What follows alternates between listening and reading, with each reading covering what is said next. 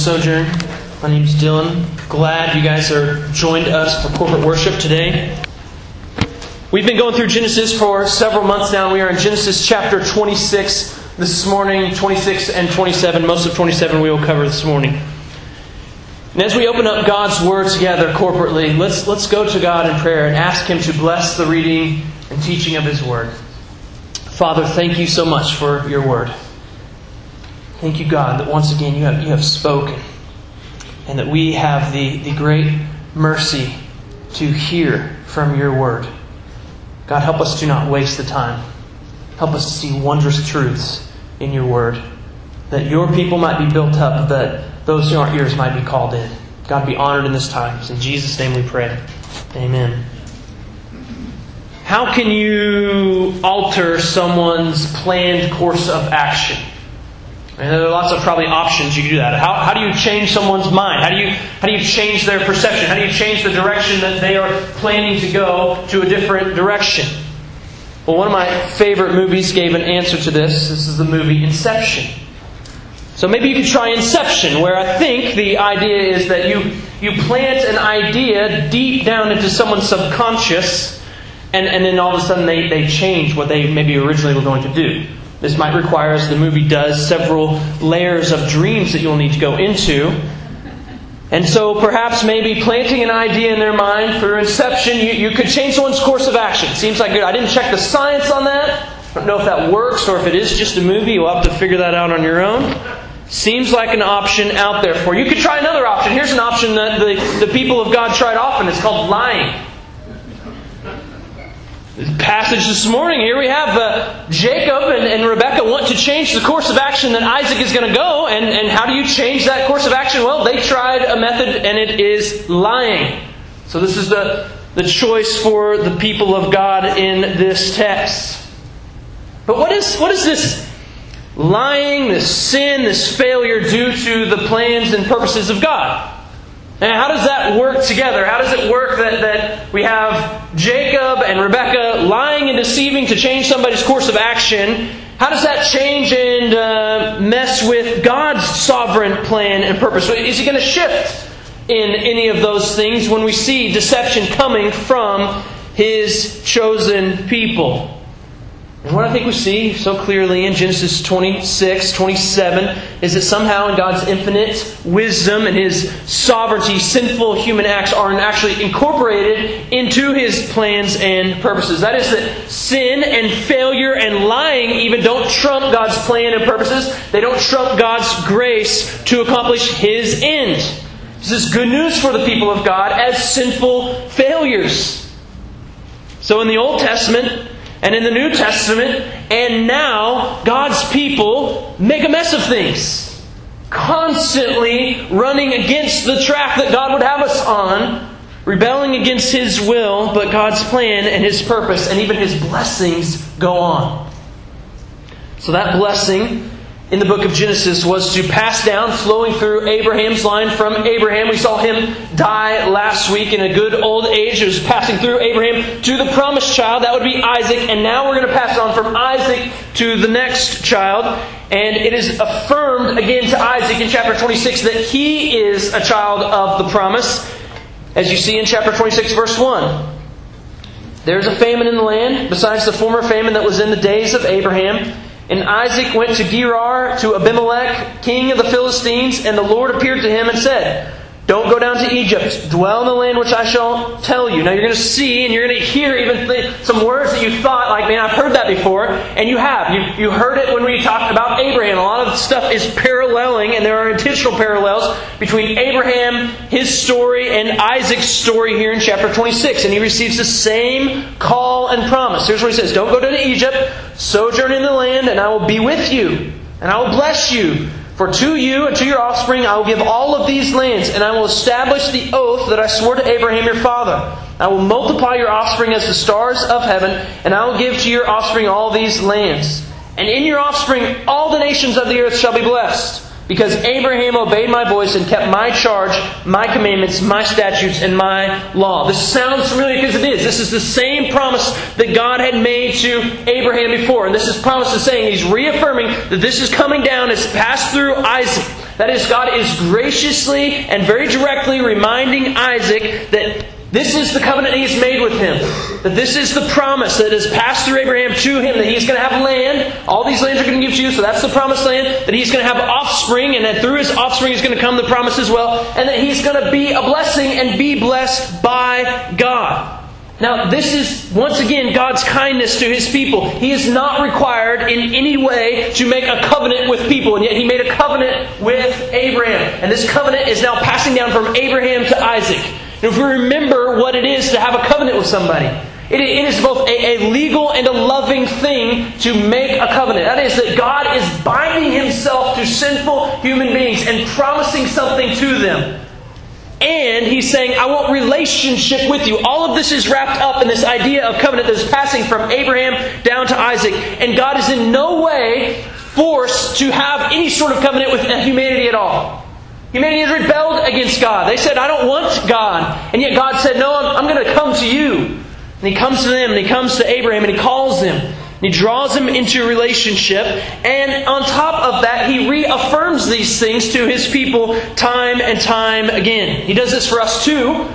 As the new covenant people of God, He comes to us and He tells us, this is the covenant I'm making with you in His Word. We're reminded of it when we take the Lord's Supper, that our covenant is a different covenant, a covenant that has been sealed by the body and blood of Christ, that we now have forgiveness of our sins because of the work of Jesus. We're reminded of this covenant, and God does this for us because He knows.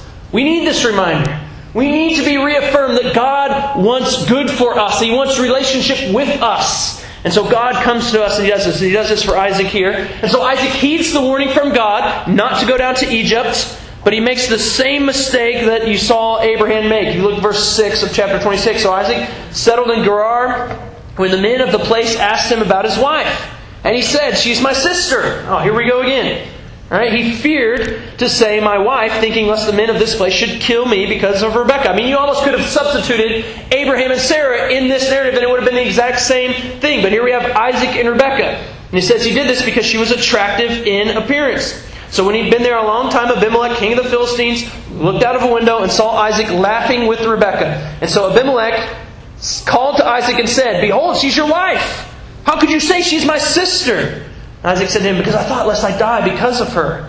I mean, this is the same king even that Abraham struggled with the same problem with. We have the same ongoing struggle that we saw with Abraham. And yet, as we continue through chapter 26, Isaac is still blessed. Just like Abraham was, Abimelech still blesses him and things still go well for him. So chapter 12, after Isaac's kind of big screw up of denying and kind of letting your wife go, like, she's just my sister, you can do whatever you want. All right? That's what's going on. After that, here's what happens to him. Verse 12, Isaac sowed in that land and reaped in the same year 100-fold. And so God is blessing him immensely. And he became more rich and he gained more and more until he became very wealthy. And he had possessions of flocks and herds and many servants. So the Philistines envied him. That is, they are seeing that God is doing something here. They recognize that even from an outside perspective that God is blessing this man. And so you skip down to verse 23. He goes up to Beersheba. They'd had all sorts of problems back and forth with these wells. And that same night, God again appears to him.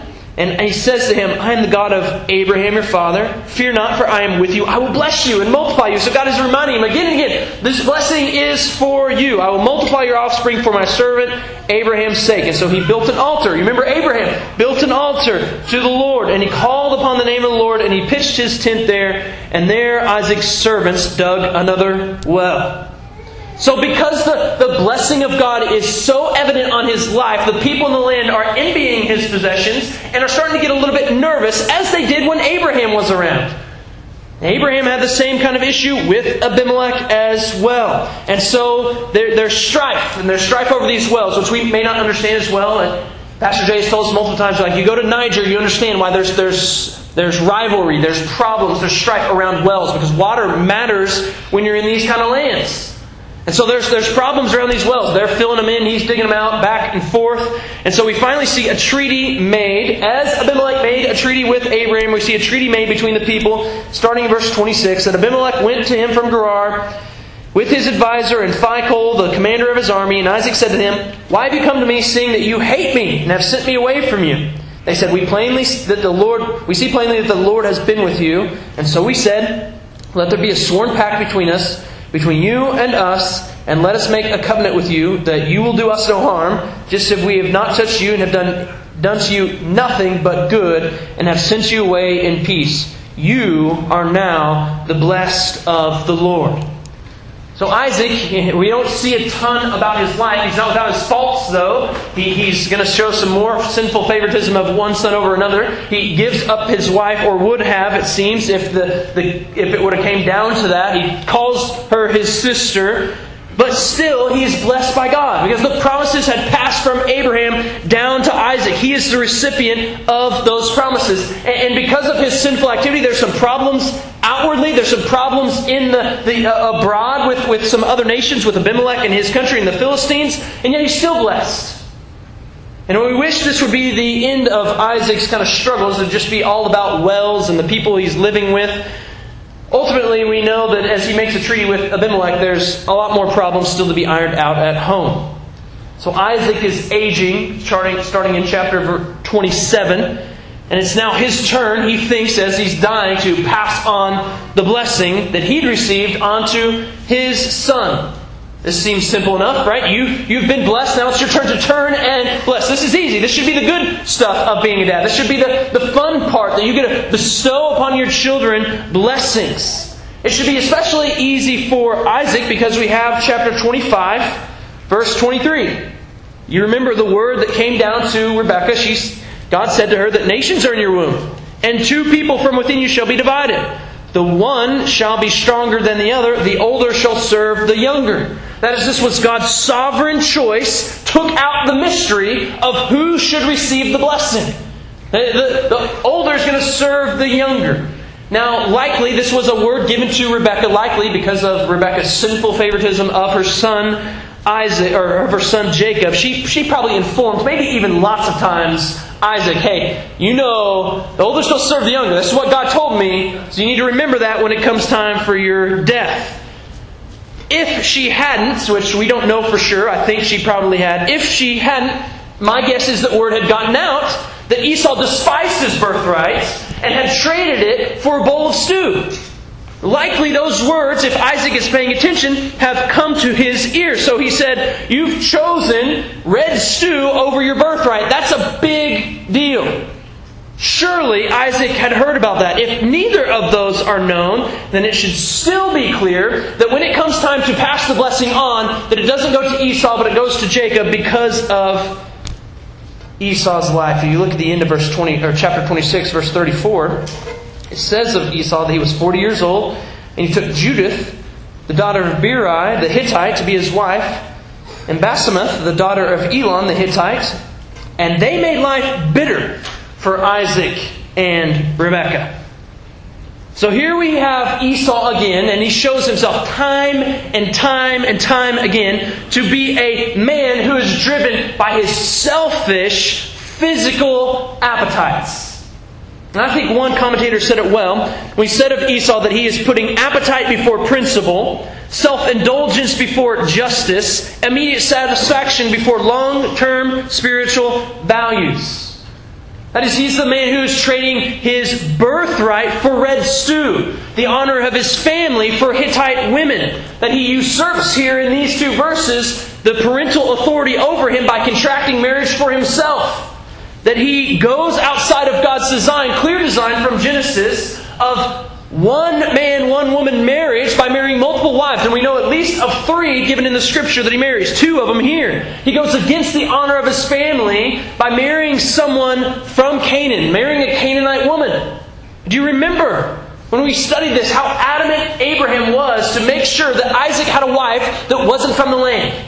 It was a really big deal. So much of a big deal. He said, I'm going to send my most trusted servant, my best servant, with 10 camels on a month-long journey back to another land where my fathers daughters are from, to find him a wife, because he doesn't want him to have one from the land. And so he sends them. Not intermarrying for Abraham was vital. It was important for purity, for the sake of his family line, that they wouldn't assimilate into the land and to their gods, that they'd follow the one true living God, and that they would live in light of the covenant that God had given to them. And Esau comes along, and he has no concern for any of these things. He doesn't care about his birthright, and he marries the women of the land because he is not following in the footsteps of his father Abraham. He lacks faith.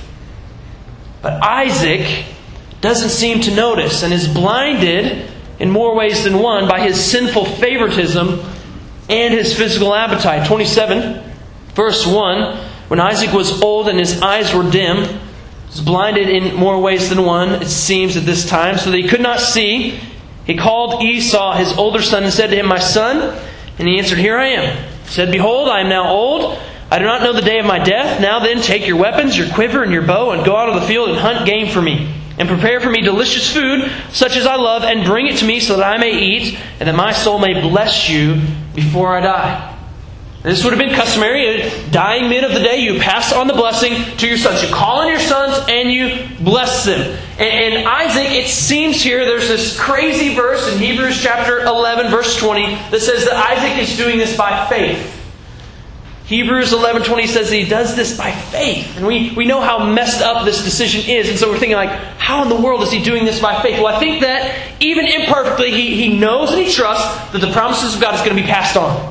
That he knows it's going to outlive him, that he hasn't seen the fulfillment, that God is still promising to do something through him and his family line. And so by faith, he's going to pass this blessing on. Now, we don't know the relationship. It doesn't seem to be clear, the relationship between what we talked about last week and birthright and the relationship between blessing that he gives out now. That seems to be a little bit unclear, but at least they seem inseparable. It's not you can just take one and leave the other. They do not seem to be able to do that, even though that is what Esau is seeking. Esau has despised his birthright. That was a despising of the family blessing. What blessing could you want if you don't care about the birthright whatsoever? And so he is despising not just the birthright, not just the blessing, but God's promises that were passed down from Abraham to Isaac on down to he or Jacob. And yet still, Isaac calls Esau only.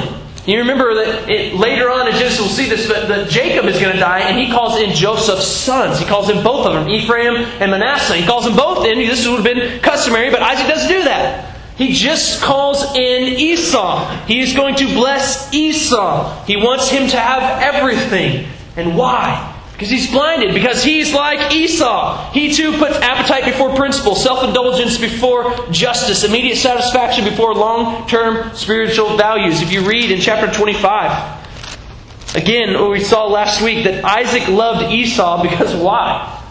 He ate of his game. He likes him because he gets good food from him. And in chapter 27, verse 4, you see a hint of this. Prepare for me what? Delicious food such as I love. This is what he wants. He wants a meal from him. So he's thinking and he's acting and he's being motivated by his senses, by his own selfish physical appetites. Instead of acting by the word of the Lord, Isaac acts based on his appetites, based on his senses. Now there's this great character in the movie Willy Wonka and the Chocolate Factory. His name is Augustus Gloop. If you don't know Augustus Gloop, Google it up. Because you need to know Augustus Gloop. Augustus Gloop, he wins a golden ticket, right? He gets a golden ticket and he gets to visit Willy Wonka's chocolate factory. And they go into this factory, and this is the first room that they go into, right? This is the entrance into the factory. We're going to have a whole day of enjoying all of Willy Wonka's secrets, tasting all his delicious treats. And do you remember what happens to Augustus Gloop in room number 1? Here he's eating something, but it doesn't take him long before he goes from whatever he's eating there to the chocolate river. And he is so driven by his appetite that he goes and touches and starts gulping drinks from this chocolate river. So driven by his giant appetite, he throws away a great day with Willy Wonka and friends. Right? He could have had a whole day in the factory enjoying special treats, but he throws it all away because he was so driven by his appetite to drink from the river that he loses it all and actually falls in and gets sucked up too. Now, in one part of us, we can't really blame him, right? Chocolate river. This is what makes Willy Wonka's chocolate so special. But we can also see the foolishness of his choice. But I wonder if we're not more like him than we know. That we need to think about what motivates us. Do we act by our appetites and by our senses, by what feels good, by what sounds good? Or do we act by the Word of God? What motivates us? What drives us? The fleeting and enticing aroma of the world or God's enduring Word? I think that driven by our selfish physical appetites and by our sensuality, we long for the applause of men rather than the silence of prayer with God. That we build up our comfort, building our fences and our houses taller and taller, rather than living the joy of knowing, as Jesus said, that it's more blessed to give than receive. That we seek out even digital images on screens over the blessing that Jesus promised, that blessed are the pure in heart, for they will what? They will see God. And if we're honest, I think that we are much too comfortable with gaining the world and losing our souls. Jumping in the chocolate river and missing out on the factory. And this seems to be where Isaac is at this point. Make this delicious food for me. I'm going to bless you. He's foolishly using his appetite to decide something so important like the blessing that had been passed down to him because he likes Esau's food. He continues in verse 5. Rebekah's listening in on this. She doesn't like what she hears. When Isaac had spoke to his son Esau, notice the his and her, and how the favoritism from these parents is causing major problems. His son Esau, her son Jacob.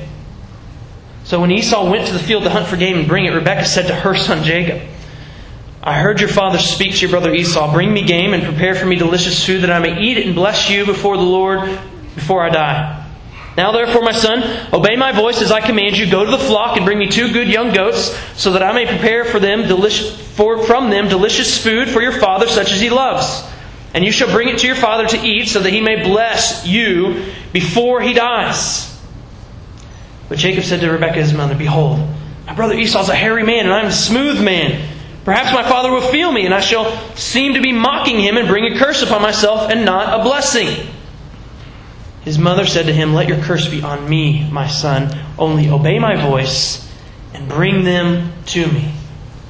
So Rebekah, mother of Israel, in her sinful favoritism of her son, will not have Esau get the blessing when Jacob is around. So she calls her son and she develops this plan. She knows the word that she got from God, that the older is going to serve the younger, and yet she doesn't go seek guidance from God in this. Say, God, Isaac's trying to do something and it's not working. She doesn't go to Isaac and plead with him. Remember the word that God told me. Change your course of action. Instead, she decides to use deception and develops this elaborate lie. And she does this driven by her own sinful motivations to promote her son Jacob with her own sinful bias rather than, once again, God's word. She too knows of Isaac's weakness, of his desire to be filled with game. And so she knows this and she says, I'm going to make delicious food. So she sends Jacob into Isaac with this delicious food. And the story continues, verse 14. So he went and took them and he brought them to his mother. And his mother prepared delicious food such as her father loved. Over and over again, delicious food he loved. I mean, he is so sensual that they all know this thing. And this is how it's described. Then Rebekah took the best garments of Esau, her older son, which were with her in the house, and put them on Jacob, her younger son. And the skins of the young goats she put on his hands and on the smooth part of his neck. And she put the delicious food and the bread which she had prepared into the hand of her son Jacob. And he goes into his father and he says, My father! He said, Here am I. Who are you, my son? Jacob said to his father, I am Esau, your firstborn. I have done as you told me. Now sit up and eat of my game, that you may bless me. But Isaac said to his son, How is it that you have found it so quickly, my son? And he answered, Because the Lord your God granted me success. Man, Jacob, rightly named deceiver, liar, heel grabber. Right? This is part of his identity, not just part of his name. That here he even blasphemes the name of God. He said, How have I been granted success? Oh, it was God. He furthers his lie using the very name of God, compounding his guilt and his involvement in this elaborate lie that his mother has happened. And so, as unworthy as we saw Esau was to obtain the blessing and the birthright from God, it doesn't seem like Jacob is any better off. He proves no better.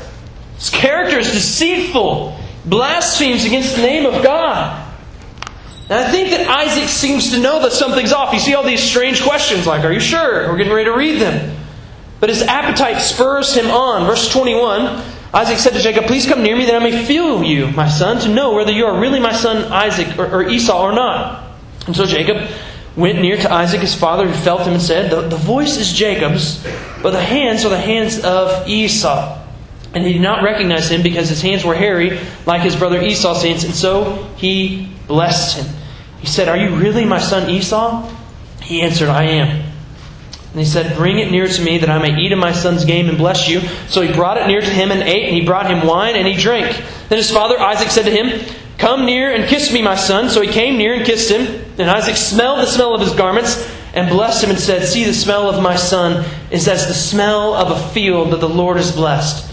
May God give you of the dew of heaven and of the fatness of the earth and plenty of grain and wine. Let peoples serve you and nations bow down to you. Be Lord over your brothers, and may your mother's sons bow down to you. And cursed be everyone who curses you, and blessed be everyone who blesses you. So Jacob receives the blessing, and he receives a similar blessing to what the birth oracle was to Rebekah. Right? The older is going to serve the younger. That is what is given to him from Isaac. He also receives something similar to what Abraham has said. Cursed be anyone who curses you.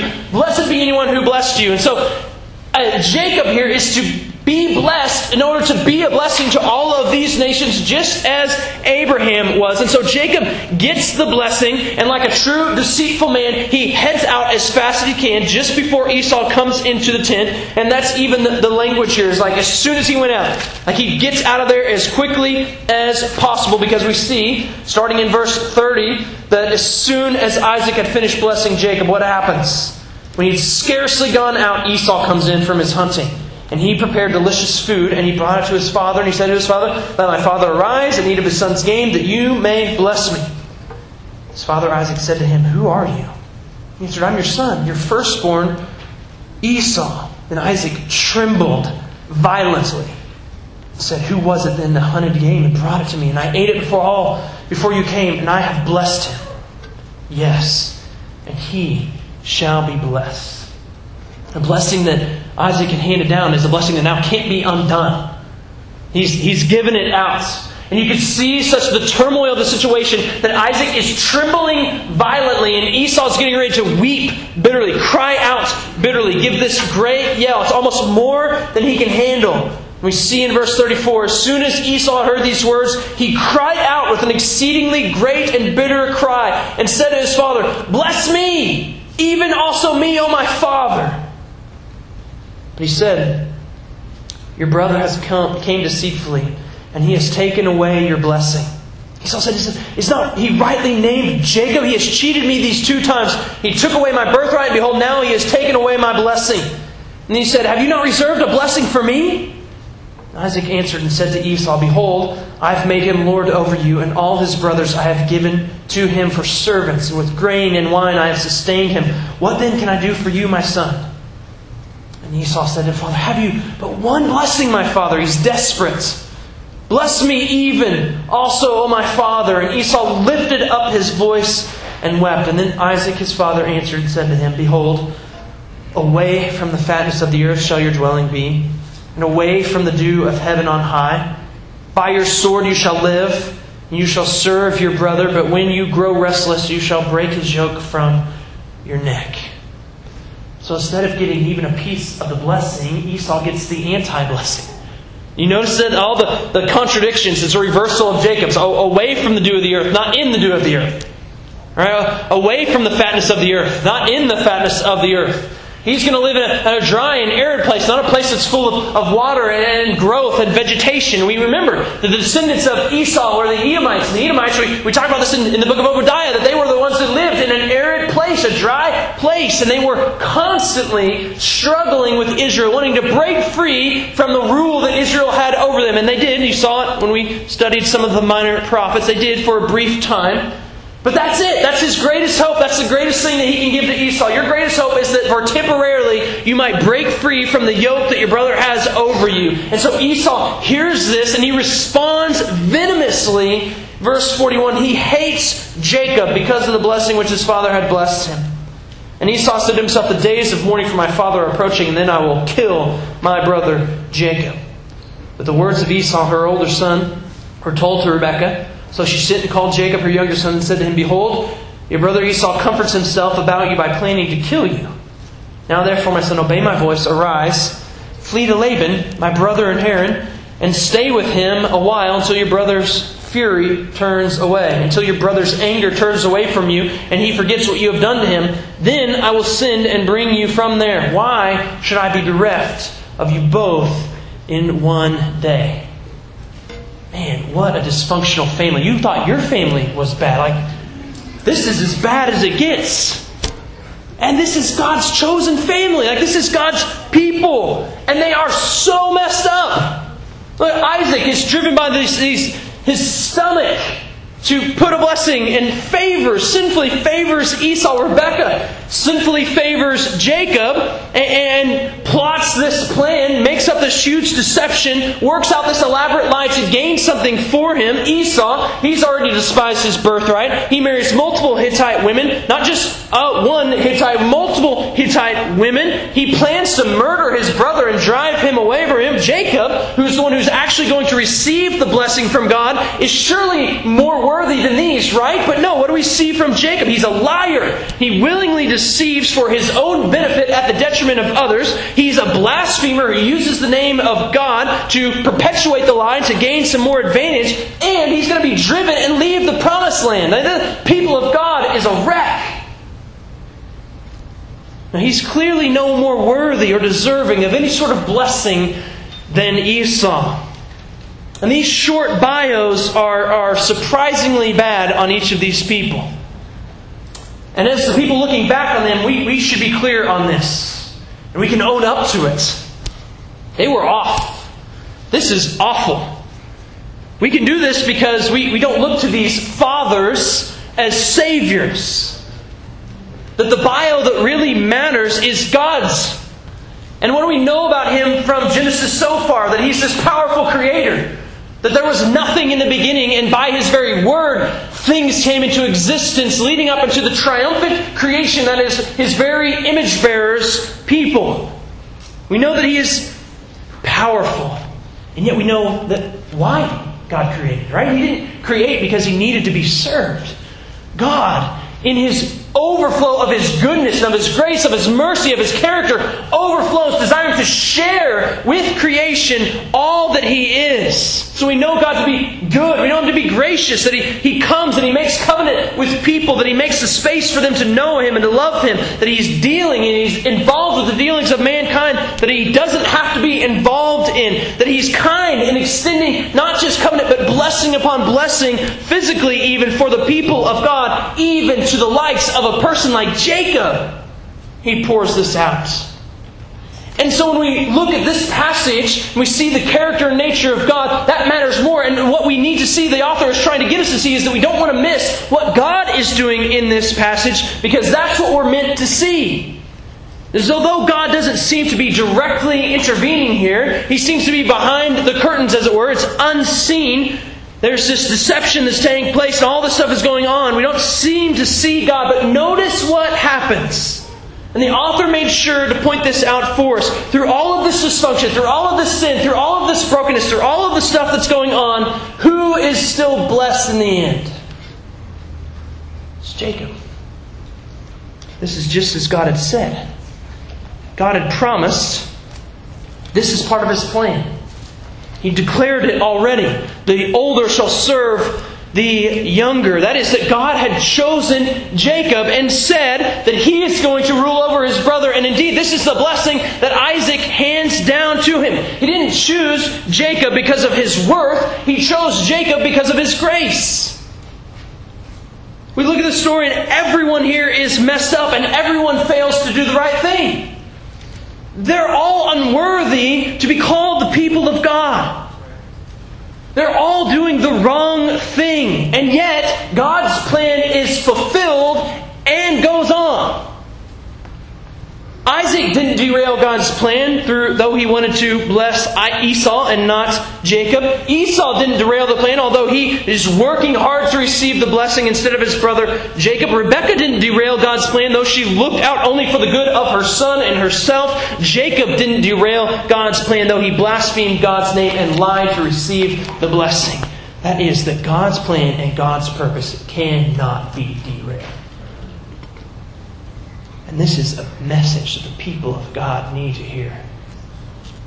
As the Israelites are waiting on the edge of the promised land, looking into a land that God had promised to give them, as a small people looking into fortified cities with mighty warriors, they needed to hear that God's plan, whatever He has declared, what He has promised to you, will happen.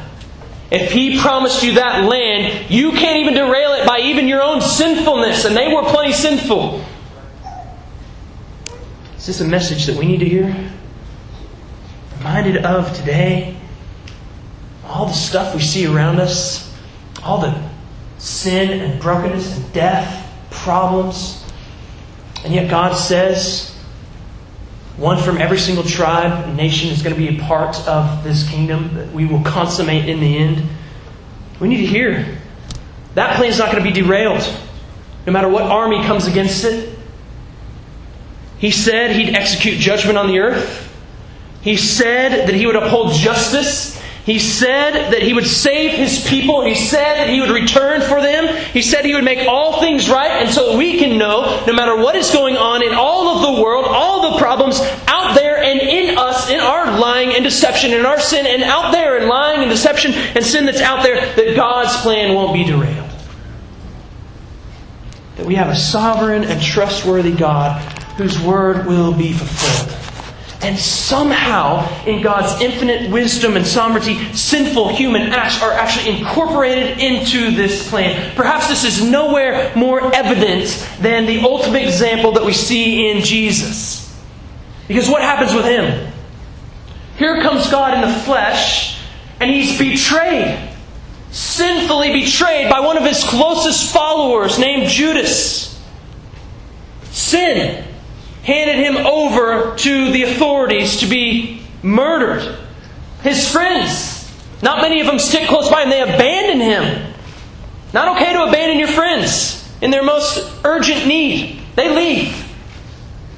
Authorities murder Him. These are the worst acts of human history. The most sinful things you can do. And yet, they're incorporated into the plan of God. Acts 2:23 says, this Jesus was delivered up according to the definite plan and foreknowledge of God. People aren't let off the hook. You crucified Him and you killed Him by the hands of lawless men. You wanted this. But this was the definite plan and foreknowledge of God. We know this wasn't a surprise. He'd said it long ago. Isaiah 53:10 may be the most easy way to grab onto is that it is the will of the Lord to crush Him. This was part of it from the beginning. Or we could go back even further maybe. A little closer to home in Genesis. How about Genesis 3:15? Where God said of the serpent that he is going to crush your head. You're going to bruise his heel, but you're going to be crushed. This is speaking of the cross. So what does this tell us about God? It tells us that God is sovereign, He's wise, that His plan and purposes are going to be fulfilled. That He's gracious. Think of Jacob here, a liar, a deceiver, a blasphemer. And if you were to ask who's Jacob's father, I think Jesus said at one time to the Pharisees, your father is not the father you think. It's not Abraham. Your father's this father of lies. Well, here's Jacob, a liar. Maybe his father's the deceiver as well. But what does God do with him? God made a promise. The blessing's going to pass down from Abraham to Isaac to Jacob even. That one is going to come from Jacob to ultimately smash the father of lies. How is He going to come? It's through Jacob. God isn't done with him. God God doesn't say you've messed up, you're unworthy. He's not done. He's gracious. And so a God who is sovereign, who is wise, who is gracious, who is steadfast in keeping His plan, who is gracious in using sinful humans to fulfill His plans. What do we do with a God like that? What do you do when you encounter that God as we have in the Scriptures? Oh, you worship Him.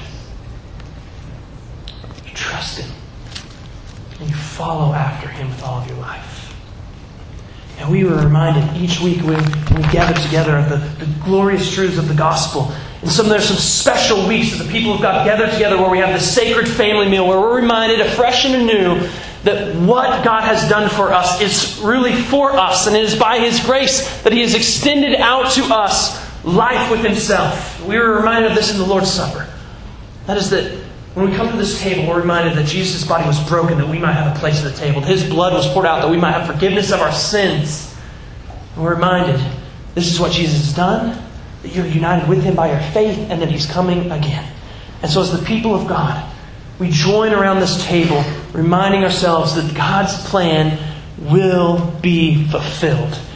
And it will even be fulfilled using us. And so if you're a believer, come, tear off a piece of the bread, dip it in the juice, be reminded of what God has done on your behalf. If you're not a believer, don't take this meal. It's okay to stay seated and to not take of this, but instead we say, take Jesus. Believe in Him. If you don't know what that looks like, grab a believer, grab one of us. We'd love to share what that means, but don't take this meal. Take Jesus instead. For believers, come, take, be reminded of what Jesus has done. Be encouraged about what Jesus has done. Let's pray together. Father, thank You for Your word. Thanks for Your plan that would use people like Jacob and me and us to carry out all that You have intended. And God, we know what You intend. You intend to be honored. You intend to be worshipped by every single tribe. And You've said that every nation is going to be there. You've said that You're going to make things right. You've said that You're coming again. We can believe all those things because You've shown Yourself over and over again to be this faithful God who fulfills all that You've said. Help us to trust that, believe that, and take this meal in faith that You might be honored. God, we ask in Jesus' name. Amen.